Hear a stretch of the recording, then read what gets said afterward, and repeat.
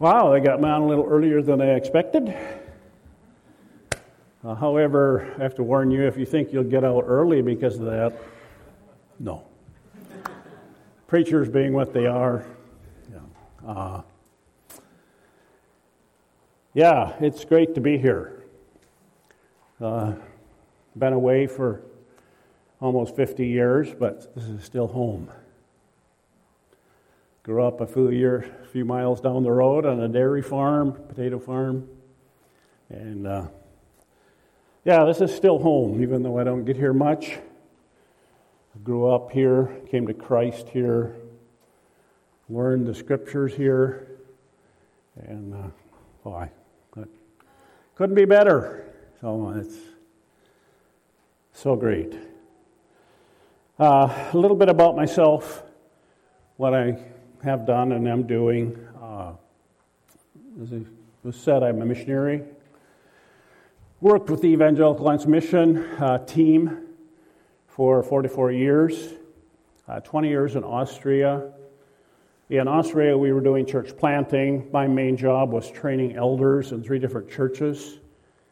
Then I came back to the U.S. in 1993 for family needs and settled in the Twin Cities doing church relations work, and also worked out of our counseling department in team, debriefing missionaries who are returning from overseas.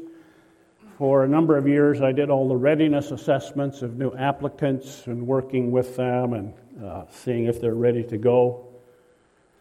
And then about a little over a year ago, we retired. Got out of that full-time ministry. Some of you will know and report I was chairman of the board up at Oak Hills Christian College. I was on the board there for 15 years, and we got brand new dorms built, really beautiful.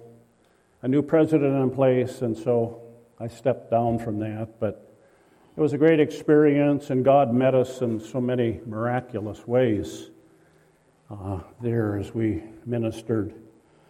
Some of the things that I'm doing now, I work at the steering committee for the Midwest Conference on Missionary Care. It's held every year. We just finished our 12th annual at the end of February, and that has been a great ministry in teaching missions committees and missions pastors how to care for the missionaries.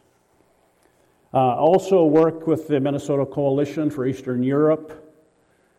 We have a thrift store in Robbinsdale, which produces about $500,000 a year for us to use in missions. We partner with a number of native missionaries in Bulgaria, Romania, Ukraine, Czech Republic, and that's been a great ministry.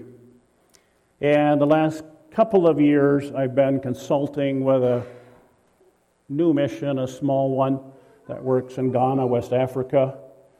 And they have established some real rapport with some of the chiefs there, the tribes. And they've been given 45,000 acres to use for discipleship and teaching farming and all these things. And they don't have some of the relationships that they need, so I've been trying to introduce them to people that I know down at Bethany College of Missions and over at Northwestern College, or I guess it's University of Northwestern now, St. Paul. So that's been good, and we'll see what the Lord has.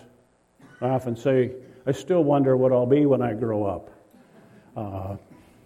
You don't know what God has. In the church, I also teach our Stephen ministry, which is a lay care ministry. I'm just finishing it up. We've been at it for about 3 months now. We teach 40 hours on how to care for people who are in grief. Listening skills, working with feelings, and lots of different stuff. So, trying to keep my hand in to ministry, but good to be here with you, to be able to share the word. I was asked to talk about how to care for your missionary.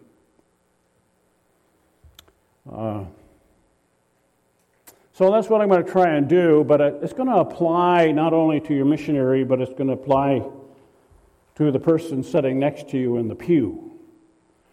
I'm going to talk about three different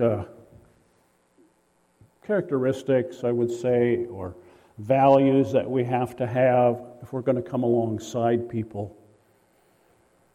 One of the first questions that someone might have is, care for our missionaries? Do missionaries need care? I mean, come on. They're superheroes of the faith. They got it all together. Why would they need care? Well, I'm here to tell you, after about 20-some years of working in this area, they need it just like everybody else. I think sometimes of the verse, 1 Corinthians 10:13, there's no temptation taken you but such as is common to man. We might think that other people have it all together, and especially our missionaries, but sins are common among us. And working with missionaries, I see all of them. Their marriages break up. There's infidelity. They can't get along with one another. They have different illnesses, mental illnesses. You name it, they've got it somewhere. The other thing about missionaries needing care is because of the stress. Living in another culture, there's probably 2 to 3 times the amount of stress. You move in and you're trying to get along in another language. And languages are tough. And they're at the heart of the culture. If you don't get the language well, you don't get the culture well. And to learn a language, when you're really good, you might progress to the level of a junior high person, if you're really good. A lot of missionaries, if they aren't gifted, will stay like an elementary school in their speaking. And that's tough. And you just don't understand what's going on many times. You move a lot. You don't have a home. Joanne and I moved about 25 times around Europe to the U.S., back. If you've ever moved, you know, it's not fun. There's a lot of stress. And so when your missionary comes back on home assignment, they do need care. And so I'm going to talk a little bit about that today. One of the things we did at Team, when we would get an application, we would require the missionary to tell us who is your sending church. Now, that's not necessarily the church that's giving them the most money. It's the church that feels spiritually responsible for them, to care for them. And so if you have some, there may be some that you're giving some money to, but you don't feel spiritually responsible for, but your people, you need to give care. So I'm going to make 3 points today. First one, God's plan A. People are His ministers. Now some might think that God's plan A is working directly. That God, the superior way is that God does a miracle. That's far superior to just what ministry I can have. I want to suggest to you that's wrong. That God's plan A is ministering through people like you and me. Starts with salvation. Look at our verse here, 2 Corinthians 5. That God was reconciling the world to himself in Christ, not counting people's sins against them. And he has committed to us, I repeat that. He has committed to us the message of reconciliation. We are therefore Christ's ambassadors, as though God were, notice this, making his appeal through us. That's how God does it. So he said, we implore you on Christ's behalf, be reconciled to God. Now, if you think back over your life and the times when you've been in a real difficult situation, how did God provide grace? Usually through someone else. Usually through someone else.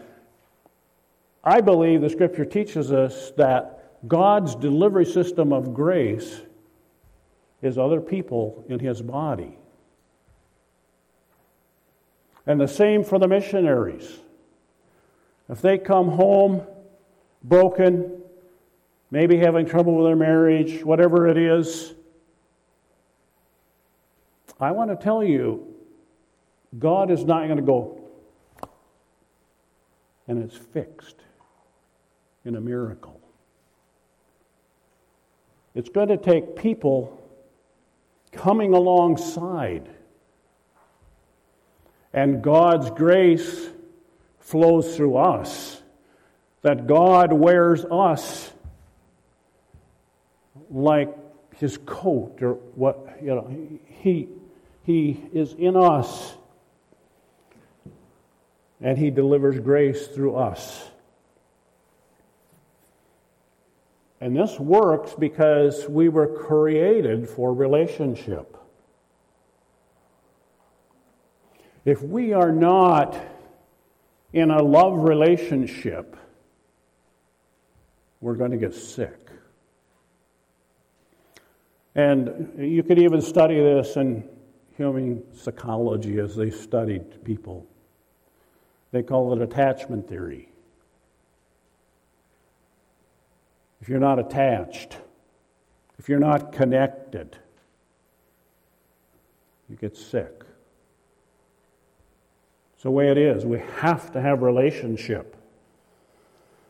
If we don't, what happens? This hunger grows in us for something.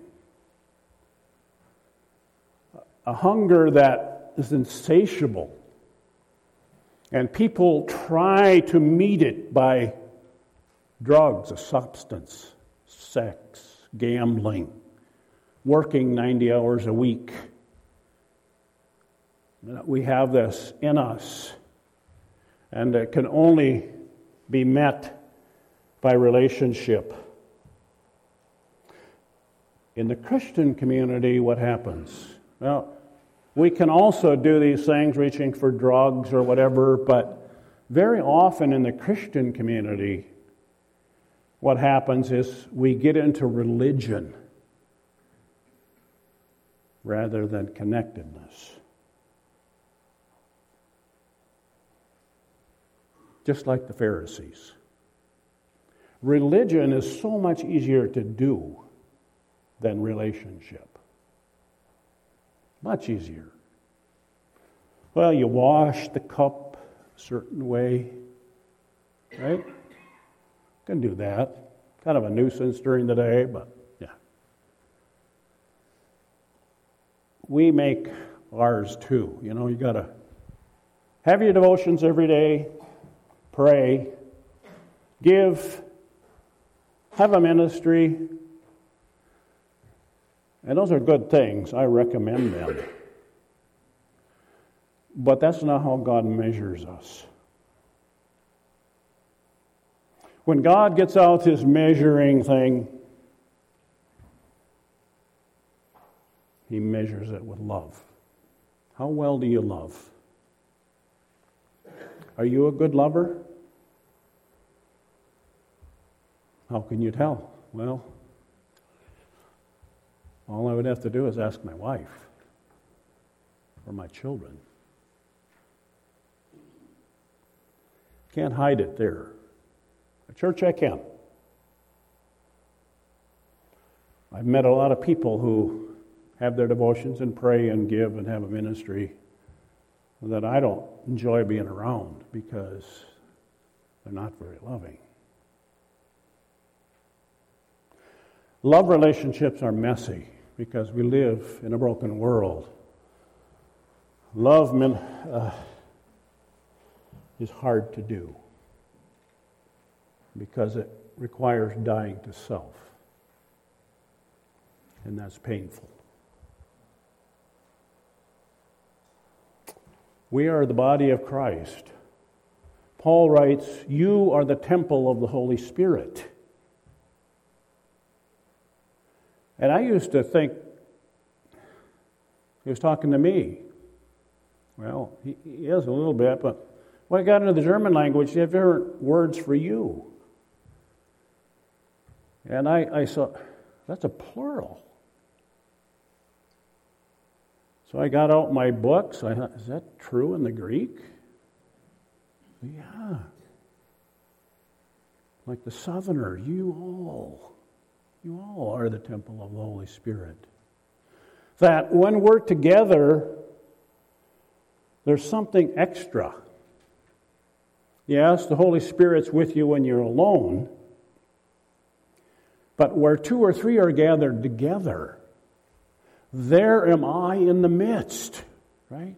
There's something that God has going on because God's plan A is people ministering to one another, supporting, encouraging, lifting up, healing. Not healing on our own, but it's Christ through us that heals. And this is something that we need to get a hold of and believe, because I think many in the church don't think that God can use them. But we should reckon that God will use us with the gifts that we have. Peter writes in 1 Peter 4, if anyone speaks, he should do it as one speaking the very words of God. And when I speak, I think, speaking the very words of God. Do I reckon with that? If anyone serves, he should do it with the strength God provides, so that in all things God may be praised through Jesus Christ. But I think there's a lot of reasons why we don't engage. We may not think that we are competent, that God could possibly use us.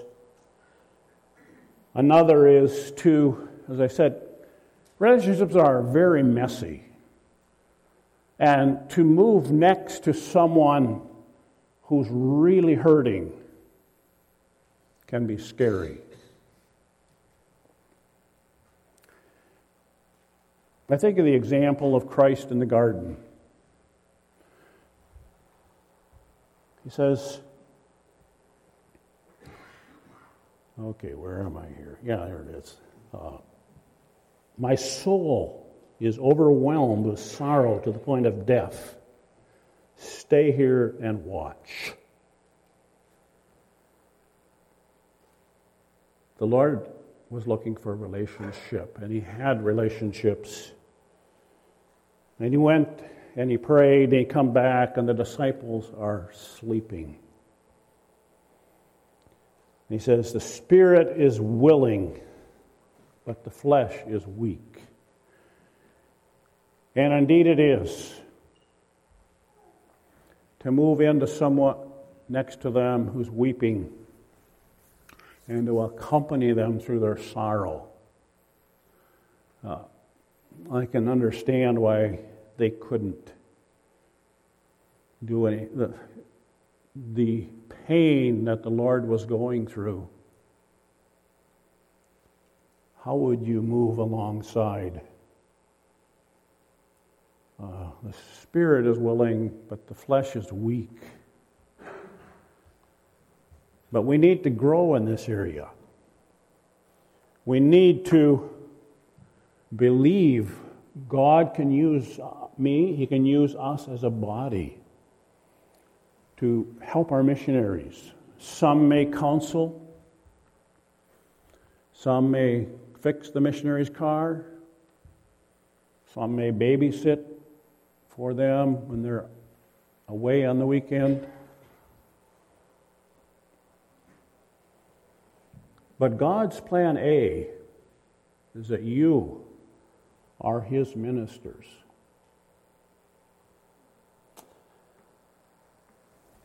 Let's move on to the second point that I'd like to make here. Acceptance. Acceptance into a love relationship. If you look at the verses here in your bulletin, Romans 15, may the God who gives endurance and encouragement give you a spirit of unity among yourselves as you follow Christ Jesus, so that with one heart and mouth you may glorify the God and Father of our Lord Jesus Christ. And then, for me, the verse that pulls it together, accept one another then, just as Christ accepted you, to the praise of God, to the glory of God. Accept one another then, just as Christ accepted you. So, the person across this, we're accepting into a love relationship, to walk with them, to minister to them. Now, there's a problem here, of course. That other person is a sinner. When I was in my master's program, I met a guy, we became friends, and toward the end of our master program, we'd do 600 hours of internship.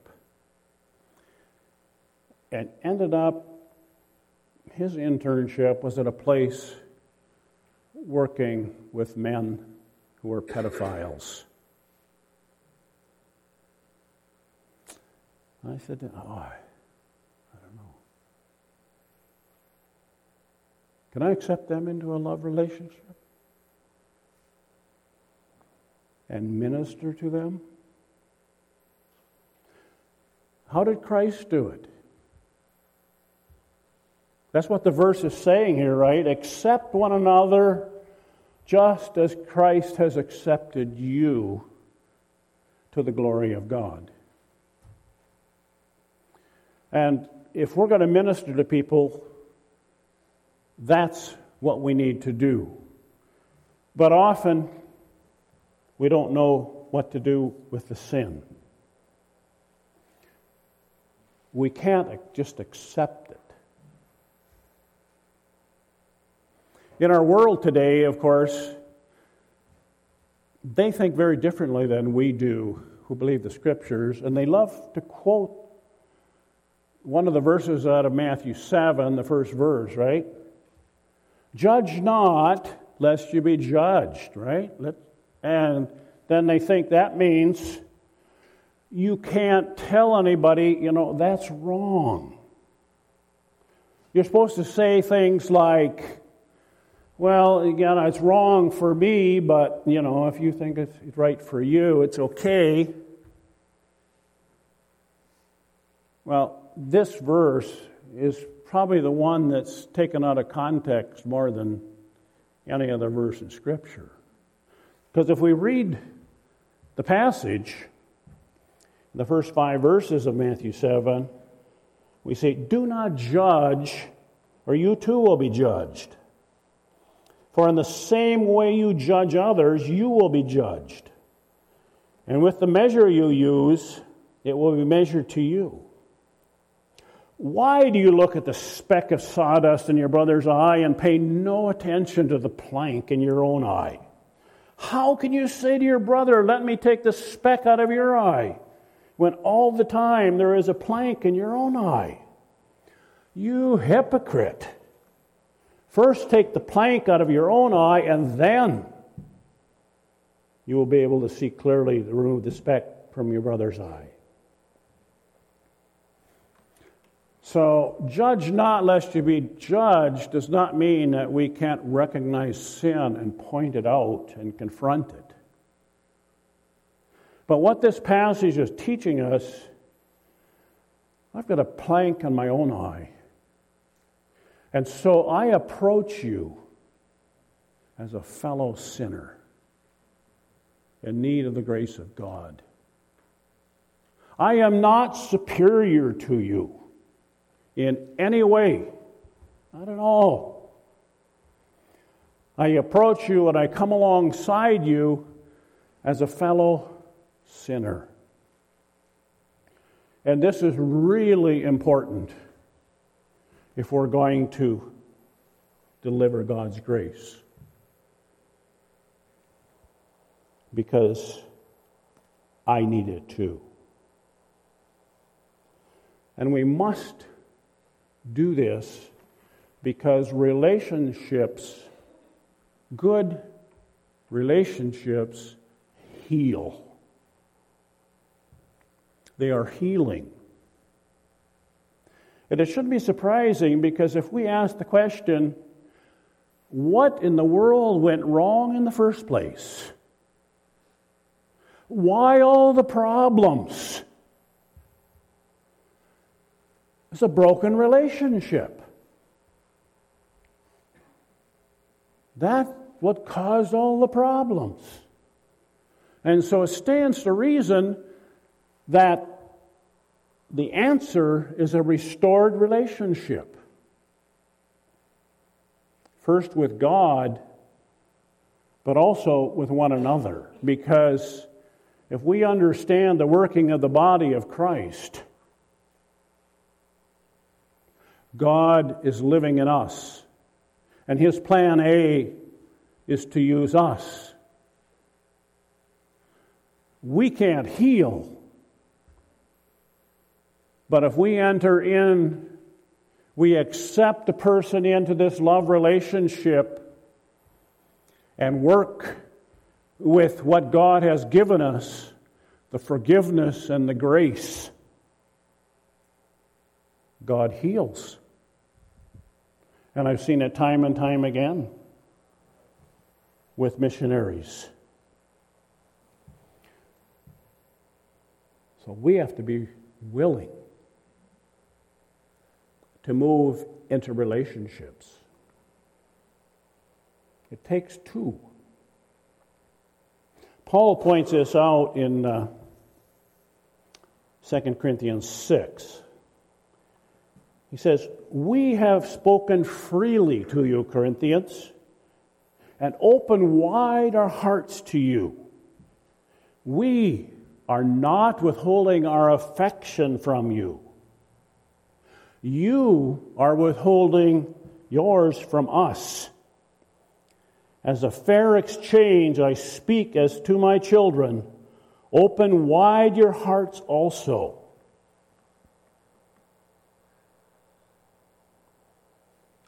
So grace is available in God's body. But many times people are not available to grace because they won't open up. I don't want to share with you my weakness, my sin. I'm ashamed. But we need to do this. To be available to grace, there's a couple things that are very important. One, I must be known. And two, I must be fully loved. And it's often the known part that we stumble over. I think of the judgment seat of Christ. There's some things there that disturb me greatly. 1 Corinthians 3:12. If any man builds on this foundation using gold, silver, costly stones, that I like, wood, hay, or straw, not so much. And then it gets worse. His work will be shown for what it is. I don't like that. Because the day will bring it to light. It will be revealed with fire. And the fire will test the quality of each man's work. I used to think, why? Why would God shame me and bring that all, reveal it? And then I began to understand the concept of being known. And I think it's going to be a wonderful thing, actually. Because we're going to realize completely, God knew. He knew what I'm like. He knew my weakness. He knew my sins. But there's the other part too. Fully loved. See, if I'm not fully known, I can always think, my goodness, if they knew what I'm really like, they wouldn't love me. But God knows. He's always known. And He has always fully loved us. And this is such an important thing, I think.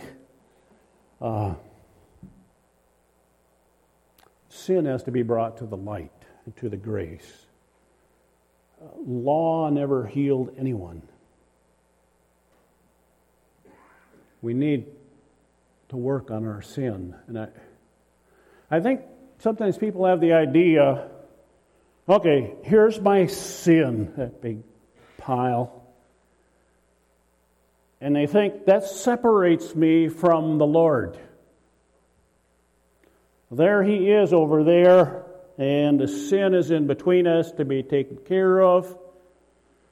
Well, that's true if you are not in Christ and a Christian. Your sin separates you. But I don't think that's a good picture for those who know Christ. He's not over there. He's over here, right beside me. And He looks down, He says, yeah, that is a mess, all right. But when you want to work on it, I'm here. I'm here. I'm for you. When I do some counseling, in the first session, I want that person to walk out the door thinking, Dave knows, and he's for me. He's on my team. Together, we're going to work on this.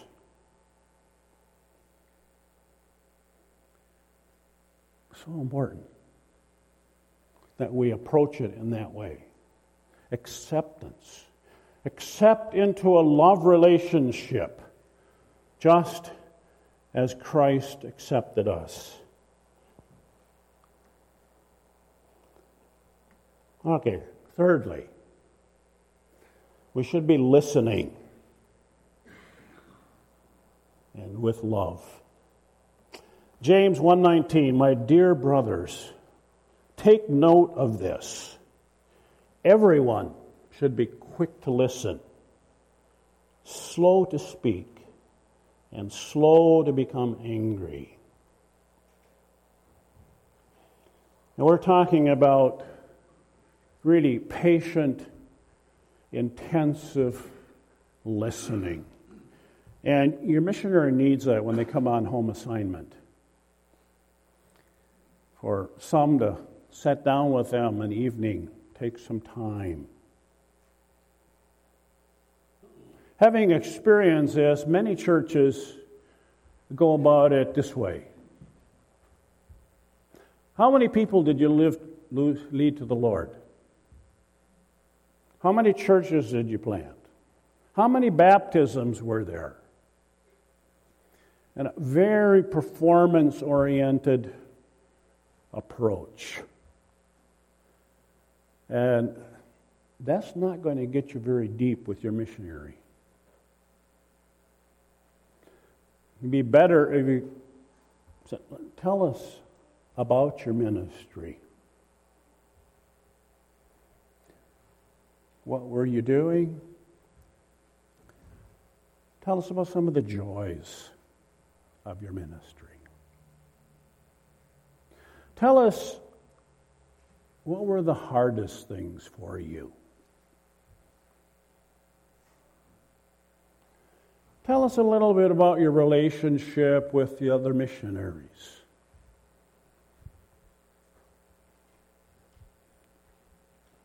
Tell us a little bit about your mission agency. Tell us how living in another culture affected your family. What's it like to live as a family in this culture?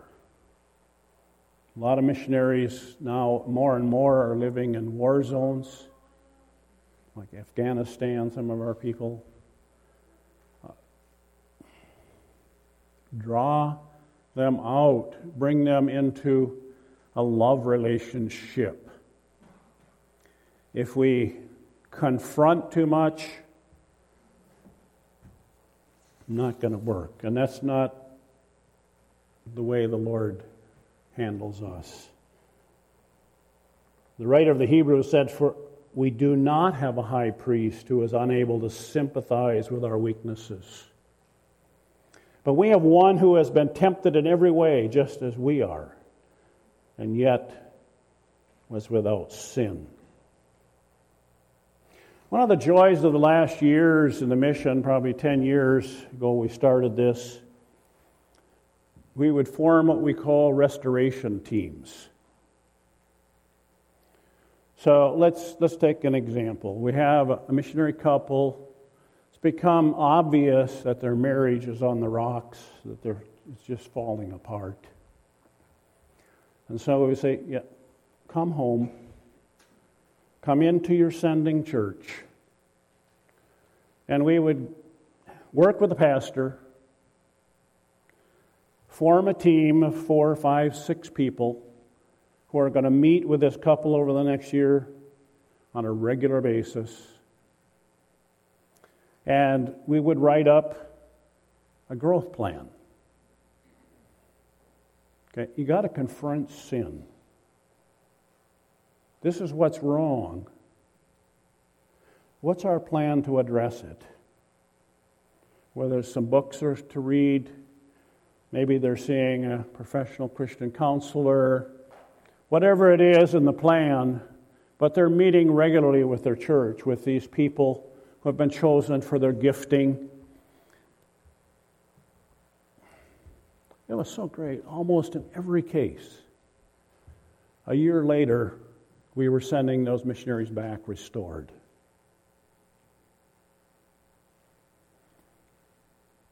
Relationships heal if they're good, godly relationships.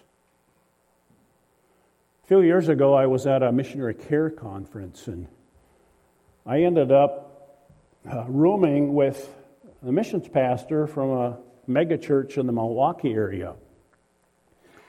And one night after the meetings, we were talking about this, and I happened to mention we do these restoration teams. And he said, in my opinion, the best missionary is a restored missionary. And I thought, yeah. Because that missionary has experienced the grace of God in a very personal way. Has opened their lives up to others in the body and has experienced healing, which is God's way. Plan A. People are His ministers. And what a joy that is if we get this in our vision.